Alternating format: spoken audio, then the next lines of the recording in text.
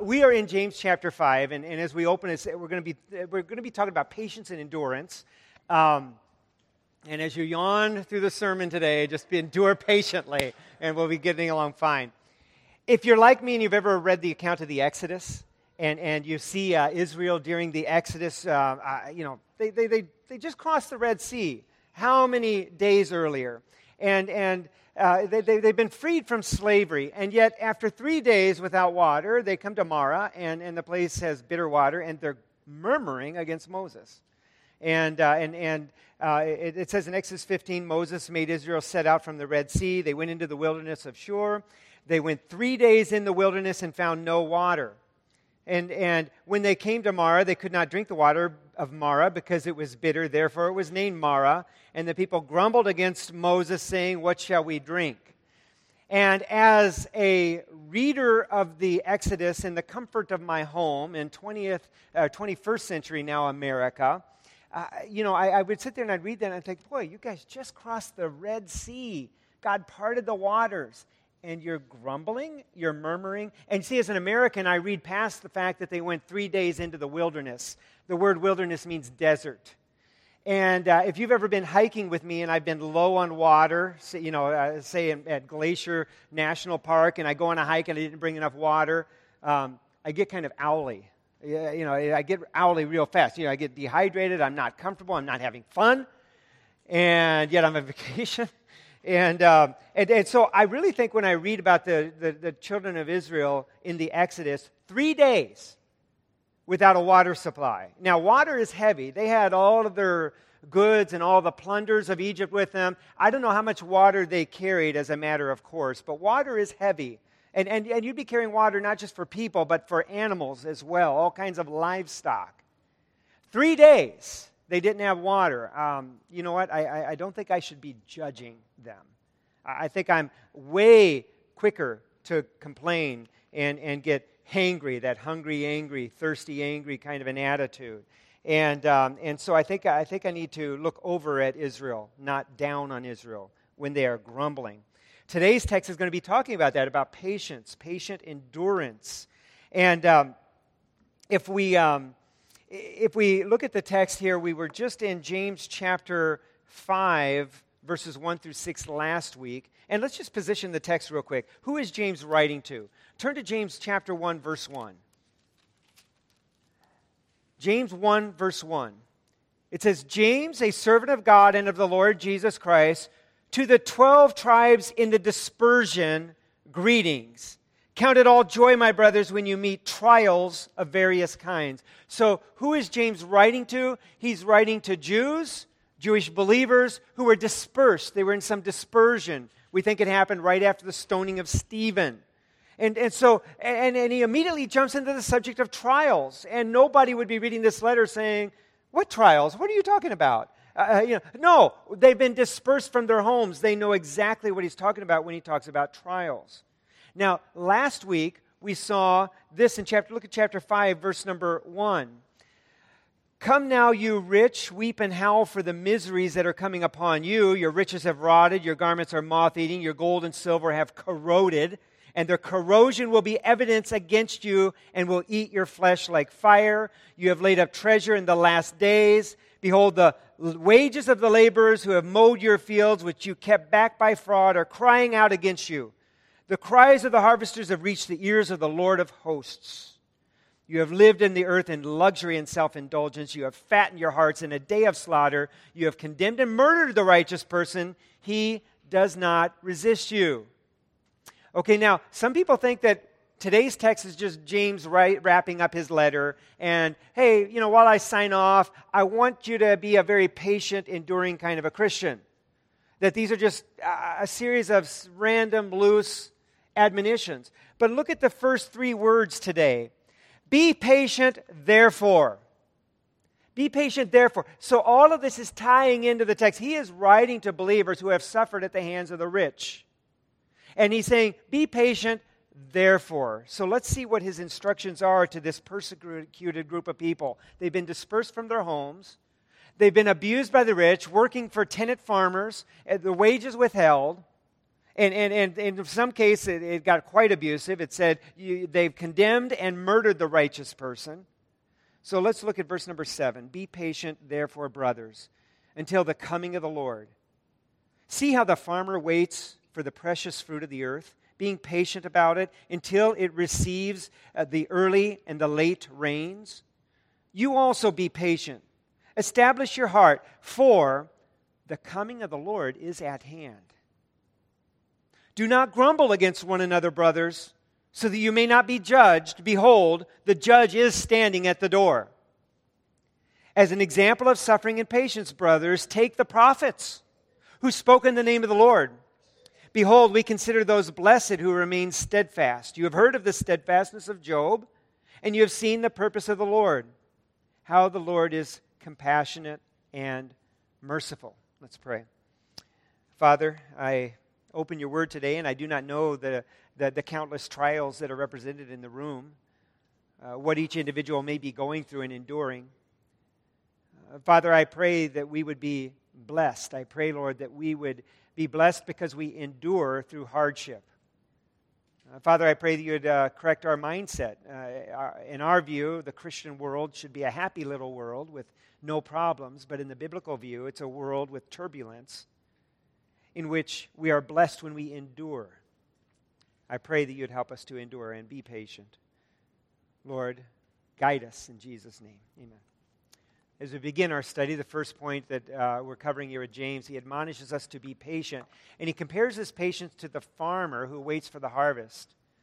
And he compares that to our waiting for the Lord's return. In other words, it all comes in at the harvest. For us, it all comes in at the Lord's return. Verse number 7, be patient, therefore, brothers, until the coming of the Lord. See how the farmer waits for the precious fruit of the earth, the harvest, being patient about it, until it receives the early and the late rains. You also be patient, establish your hearts, for the coming of the Lord is at hand. The root word for patience here is used 4 times in the text. The root word for perseverance, endurance, is used twice. And we are to be patient, we are to be enduring because we have a focus. We're waiting for something. We're waiting for the resurrection of our bodies. This is something that as a Christian, you know is going to happen. You know it because the Holy Spirit has instilled in you faith. As you look at the world, you do not conclude that the world is a series of random mutations in matter that then specialize and survive so that we evolve somehow into these complex forms with these complex abilities and thoughts. You know in your heart from the Holy Spirit that there is an eternal state. You know that there is a resurrection. You also know it from God in His Word and in His creation. As you look at creation, you know that it does not end here. You know that you cannot live your life with reckless moral abandon and have no consequence eternally for that. You know from the Word of God that there is an eternity, that there is a resurrection to judgment and a resurrection to life. We know that Jesus Christ rose again from the dead 2,000 years ago. We know that He turned the world upside down by doing so. We know that disciples who had gone back to fishing in their own occupations came back and gave their lives to the truth of the gospel because Jesus Christ rose from the dead. And we know that He is coming again. And it all comes in at that harvest. Like the farmer, it all comes in when Jesus Christ returns for us. The farmer's patience is a working patience, is it not? He is waiting for the former rains, the latter rains. There were distinct rainy seasons there still are today in the Middle East that you center agriculture upon. But it is not a lazy patience, it is a working patience. There is planting, there is tilling, there is weeding, there is guarding the fields. All in anticipation of a reward, and there is no reward until that harvest. Part and parcel of you living for your resurrection, for the resurrection of your body and the coming of our Lord, is delayed gratification. There are some things that you have given up because you are waiting on the Lord's coming. You are not grabbing all of the gusto of life because you are laying up treasure for the next life, for the resurrection. And the resurrection is near. It is soon. The nearness of the resurrection is its nextness. It is the next thing on God's calendar. It is imminent. It is what's going to happen in human history next. It's the next big event. There are some things that we should stop and just review because this is based on the coming of the Lord. What does that look like, and what do we believe about the coming of our Lord? A few very basic teachings that we want to remind ourselves. One would be this: no man knows the day, no man knows the hour. This was stated 2,000 years ago, and how true it has been. How many generations of Christians were sure this was it, that Jesus was returning in their lifetime. No man knows the day, no man knows the hour. And anyone who thinks they do are misguided, and William Barclay says that they're even a bit blasphemous. Because Jesus, in his human body, could not figure out the day or the hour. It was beyond him. It's very presumptuous for you to think that it's somehow apprehendable to you when our own Savior said it was beyond his reach as a human being, when he had set apart the independent use of his deity. He did not know the day, he did not know the hour, nor do we. The Scriptures present the day of the Lord as something that is sudden and unexpected when it happens. So in other words, there's no, oh man, I got to really shape up, I got to get ready for this because I could tell it's coming. We're within days, we're within months, we're within just a few years. There is no preparing in that way. The preparation that Jesus Christ gave 2,000 years ago, and 2,000 years of generations have passed, and he has said, be ready, be watching, be waiting. There will be no extra time for getting ready. And how do we wait? How do we watch? Turn to 2 Peter chapter 3. As we think about this waiting, we want to be very careful that we do not despair, that we do not forget either, going about our lives and just simply forgetting that Christ is coming. Look at 2 Peter chapter 3, verse 4. We're just going to read a few verses to get our mindset into the biblical mindset regarding the coming of our Savior. 2 Peter 3, verse 4, they will say, where is the promise of his coming? For ever since the fathers fell asleep, all things have continued as they were from the beginning of creation. It's interesting that Jesus Christ told this generation to be ready, that he was coming soon. And yet this same generation under inspiration also said that this is going to take such an amount of time that people are going to mock. They're going to say, when is he really coming? Things have continued for generations, and he still hasn't come. Verse 5, for they deliberately overlook this fact, that the heavens existed long ago, and the earth was formed out of water and through water by the word of God, and that by means of these, the world that then existed was deluged, it was flooded with water and perished. But by the same word, the heavens and earth that now exist are stored up for fire, being kept until the day of judgment and destruction of the ungodly. People forget there was a judgment by water, there is going to be a judgment by fire that is appointed of God. Verse 8, but do not overlook this one fact, beloved, that with the Lord 1 day is as 1,000 years, and 1,000 years as it was 1 day. The Lord is not slow to fulfill his promise, as some count slowness. In the passage of saying a day is like 1,000 years, the Lord is not slow. But he is patient toward you, not wishing that any should perish, but that all should reach repentance. But the day of the Lord will come like a thief. And then the heavens will pass away with a roar, and the heavenly bodies will be burned up and dissolved, and the earth and the works that are done on it will be exposed. Since all these things are thus to be dissolved, what sort of people ought you to be in lives of holiness and godliness? See those adjectival nouns? Holiness and godliness. You want to prepare? You want to be ready for God's coming? Be holy, be godly. Waiting for and hastening the coming day of the Lord. When it says hastening the day of God, in Peter here, when he says that, hastening, how do you hasten the day of God? It's not talking about you making it happen sooner. It's talking about the fact that you are working toward it, that it is a busy waiting. It is an active waiting.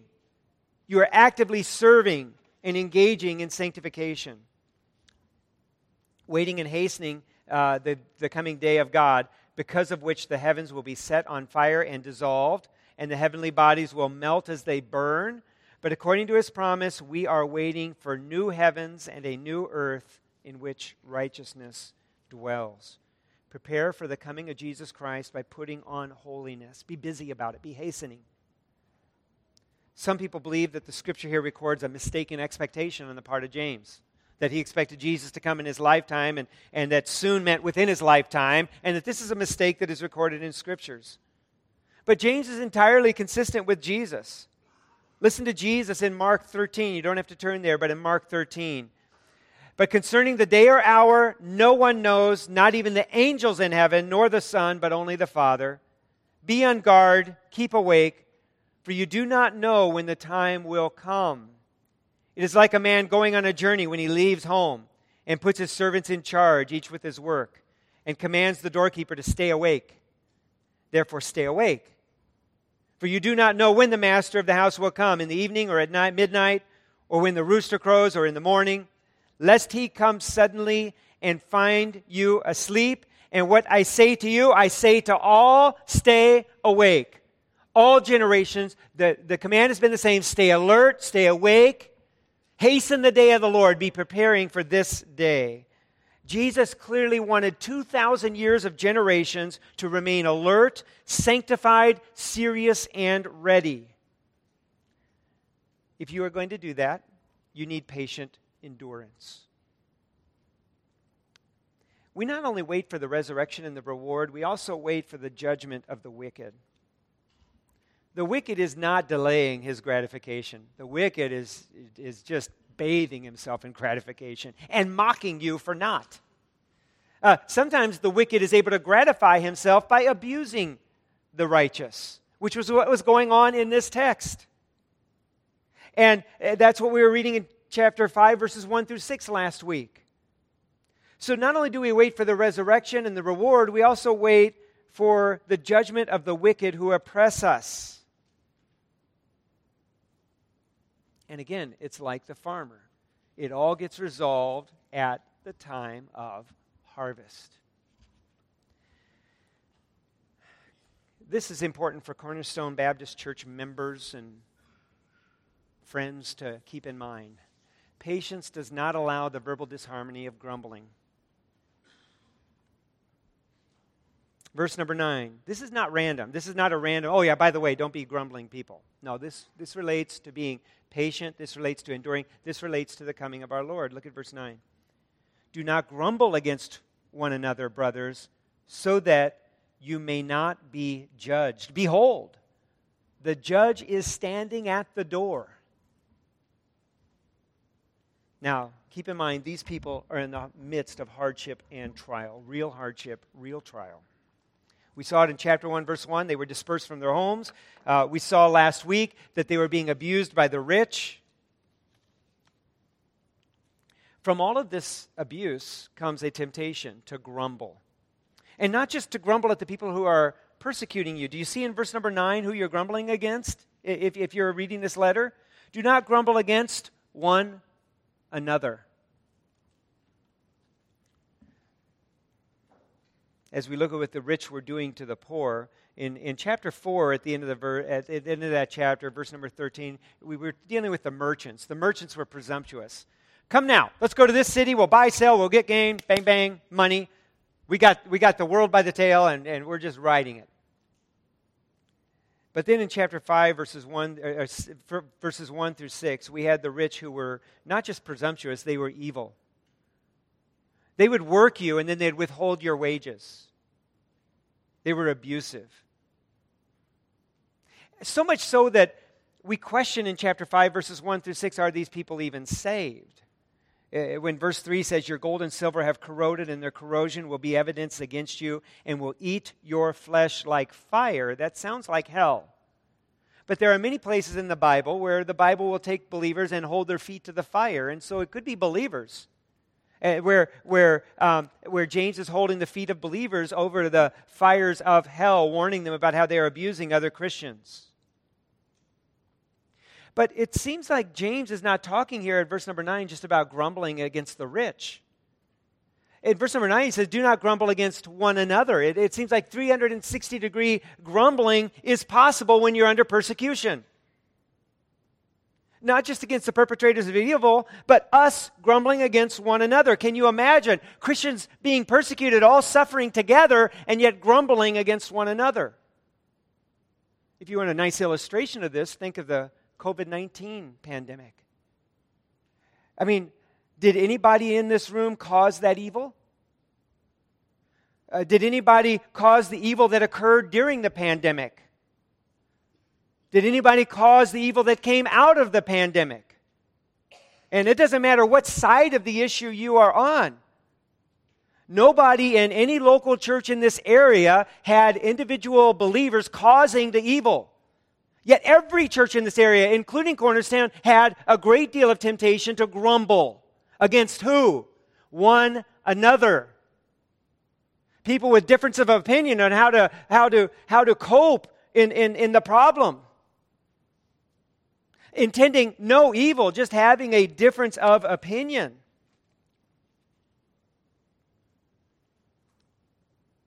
If you've ever wondered at Israel's grumbling in the wilderness with 3 days without water, just look at us grumbling in the pandemic. I mean, we had shelter, food, clothing. There was some financial hardships going around for sure. There were some financial threats, and that's serious.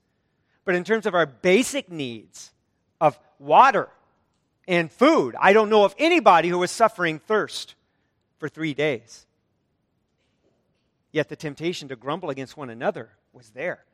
And it was there with Israel. So again, I just think whenever we read about Israel, we don't want to look down on them. We want to look over at them and learn about ourselves through their response to hardship. And you might think, well, persecution will be different because the pandemic, that really wasn't persecution. And I suppose that could be even debated in some regions and responses and things like that. And somehow we think that persecution, being persecuted in the name of Jesus, is just going to have this sense of nobility to it where we're all going to rise above it and say, yes, I'm going through this, but it's God's will that we be persecuted, so God, help us to just be strong. And somehow you're just going to be above it all. That's like me being with the children of Israel on day number 3 when I'm hangry and thirsty and in a hot desert. God, I have a prayer request. I haven't drank anything for 24 hours, and if it be your will, please, no, I think these things are hard. I think persecution is going to be hard, and I think that the temptation will be to grumble against one another, even though you aren't the one who's doing anything to me, and I'm not doing anything evil to you. There's just this propensity to grumble. By the way, I just want to add this. If you persevered with your church family through the pandemic, let me say as your pastor, well done. Good and faithful servant. That was a trial for all. And if you're still here, well done. No, I don't know of a single church that escaped tension during that time. Do not grumble. Here's how Ephesians 4 talks about not grumbling. With all humility and gentleness, with patience, bearing with one another in love, eager to maintain the unity of the Spirit in the bond of peace. Be patient. Be gentle. Be humble. When verse 9 says we are not to grumble against one another, that means we are not to be saying things about other believers, brothers and sisters, that are derogatory or demeaning. And you're like, well, they did such and such, and I'm just retelling it. Is that derogatory? Well, if they were to walk into the room, this is the test, if they were to walk into the room and you would feel entirely comfortable and righteous to continue and that they would feel, yeah, good with you sharing this, then it's not derogatory. But if all of a sudden you would shut your mouth and feel embarrassed and turn red-faced and the room would get really uncomfortable, then it's derogatory, okay? You need to not be saying that type of thing about your brother and sister. Yeah, this is just one of these texts that stands out as patently true. It knows humanity better than humans do. We need to guard ourselves against grumbling in the midst of hardship. And why? In this text, look at verse 8. The Lord is coming. You also be patient, establish your heart, for the coming of the Lord is at hand. It is imminent. It is next. Number 9, do not grumble against one another, brothers, so that you may not be judged. Behold, look at this. Behold, the judge is standing at the door. Now, that phrase in verse number 9 sets me off balance theologically. We stand in the righteousness of Jesus Christ at the judgment. There is therefore now no condemnation to those of us who trust Christ as our Savior. And yet this is being written to Christians, and it's a warning.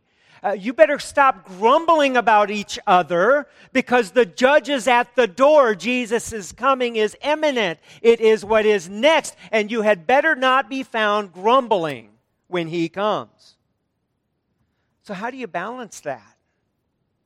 And I don't know. We stand without any condemnation. We stand in the righteousness of Jesus. I certainly believe that speaks of our acceptance in the Father, before the Father. I believe that stands for our position throughout all of eternity. But there has to be some way in which, if you live your life as if Jesus is not your Lord, if you live your life with total disregard to His will for your life, that when He comes, you will wish you hadn't done that. And I don't know what that looks like. But there's going to be some sense in which you are living for yourself. If you are living for this world and Jesus comes today, you're going to wish you hadn't. The Christians are being warned, behold, the judge is at the door. This is brothers. This is one another. But the judge is standing at the door. So you better shape up. James leaves us with some examples. These are Jews, so they knew the prophets really well, and the stories of the prophets, and they knew Job really well. Verse 10, as an example of suffering and patience, brothers, take the prophets who spoke in the name of the Lord. I'll just stop and say that didn't always go so well for the prophets, and the Jews knew that. Jesus could say, you are the one who murders the prophets, Jerusalem. Verse number 11. Behold, we consider those blessed who remain steadfast. You have heard of the steadfastness of Job, and you have seen the purpose of the Lord, how the Lord is compassionate and merciful. Now, these are Jews. They knew the book of Job. And the book of Job is a tremendous piece of wisdom literature, because right at the very opening chapters, the narrator lets you know things that Job doesn't know. The narrator lets you know that there was a conversation between God and Satan. Totally something that Job was totally unaware of. As he goes through the entire trials, Job did not know this conversation had taken place. But you get to know. And you get to understand as you watch all of these horrific trials unfold. And all of the mental anguish of Job and his friends trying to figure all of this out. You know God is good. You know God is testing Job because God loves Job and God trusts Job. And so you've seen the steadfastness of Job, it says in verse number 11. And you have seen the purpose of the Lord, how the Lord is compassionate and merciful. If He is so for Job, He is for you as well, would be the point there. And verse 11 speaks of the blessing of those who endure hardship like Job and the prophets. The blessed. To be blessed is not to be happy. To be blessed is a fact. Happy is, it's a little less concrete. It's kind of an emotion, if you will. It's a little more difficult to nail down. And somebody is blessed if they are steadfast. And this is just a fact. It's not a feeling, it is a fact. If you are steadfast, you are blessed. Now, if you are doing the most fun, luxurious activity in the world, there's no such thing as being steadfast in it. If your thing is drinking frothy coffee and eating dainty desserts, and you just eat dessert after dessert after dessert, nobody's going to sit there and say, man, Tim is so steadfast. He is so steadfast in his dessert eating and his frothy coffee drinks. No, steadfast assumes turbulence. Steadfast is like the wide receiver who gets the ball and breaks tackle after tackle after tackle after tackle. Now, he would rather just be able to run a straight line to the goal and get the score. But when we see him endure tackle after tackle after, we say, man, there's a guy who is blessed, okay? Because, he is blessed with skill and he is blessed with endurance. And we don't know what he's feeling, other than maybe some pain on the field right now and some exhaustion. We don't know what he's feeling, but we know what he is. He's blessed. And so, blessed is the one who endures. It's not a feeling, it is a reality. It's part of their story. It's part of their story, your life story in glorifying God. It's like comparing a lady who started a small furniture shop and built it into an empire over years and much turbulence. And when you sit down and you listen to her story about how she did this and that and everything, it's just so fascinating. There's just so much glory in that. And now she's breathing rare air. She's a wealthy individual. And next to her is somebody who won the lottery. And that person won hundreds of millions of dollars. And you say, so what's your story? Well, I went to a convenience store. I bought a ticket. And it won. That's not all that fascinating. I mean, you cover that in about a 5-minute conversation. There's just not a lot of glory in that. There's not a lot of texture, a lot of detail. But this lady who endured, who persevered, who worked hard, and has thousands of stories to tell. This is a person with depth. Even so, in your walk with God, God does not bring you to Jesus Christ and then immediately usher you into His presence, into a place where you do not have to exercise faith, where you do not have to endure. God has appointed a very distinctive life for you, and at times it might be like the trials of Job. But you've seen how God was with Job. You see how He is merciful and how He is good toward you, and He is full of purpose toward you. So endure. And know that you are blessed. And blessed does not mean happy. It's not subjective and emotional. It's factual. Jesus could say, blessed are the hungry, for they shall be filled. As He spoke those words, they were still hungry. And the point of their filling would be at His coming, at His return. And this is a fact that God uses poverty and hunger to draw people to Himself. And poverty and hunger is not something that feels happy. But God uses it and causes them to be blessed. Even so, God uses manifold trials to draw you to Himself and to draw you to walk with Him, and you are truly blessed. Endure. This is one of the encouragements I like to leave with young men who are just coming at that age. And I was just speaking to somebody recently, and I hadn't seen in a while, and this young man, last time I had seen him, long time ago, he would have mocked the idea of marriage. Didn't want anything like that. And now he's at that age where he's doing things, preparing his life, professionally, spiritually, to be a godly husband. And it's neat to see when that change happens in a young man. And I always encourage young men to be those who endure, to be the rock. Your future wife wants a man who is stable, who is a rock, who is able to endure. The father of your future wife wants a young man who is a rock, who is able to endure. It's a wonderful, wonderful quality. And if you are in a situation right now where you have to endure some things and be faithful to God, you are blessed. You might question, well, didn't Job complain to God? Barclay says Job is no groveling, passive, unquestioning submission. Job struggled and questioned and sometimes even defied, but the flame of faith was never extinguished in his heart. I like to compare Job to the Psalms. The Psalms say some hard things to God. I pray night and day, and you do not hear me. If that is a part of your Christian walk, it is not a foreign concept to the Scriptures. The psalmists record boldly those prayers, those cries to God, where it is just hard. It's hard, but it's full of faith. They wouldn't be talking to God in the first place if they didn't believe. And so they make their appeal toward God. It's full of faith, it's difficult, and they endure.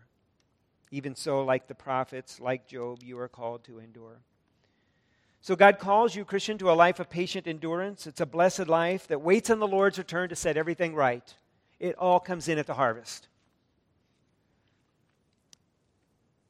For patience, we see that it is founded on the coming of the Lord. He will judge, He will reward.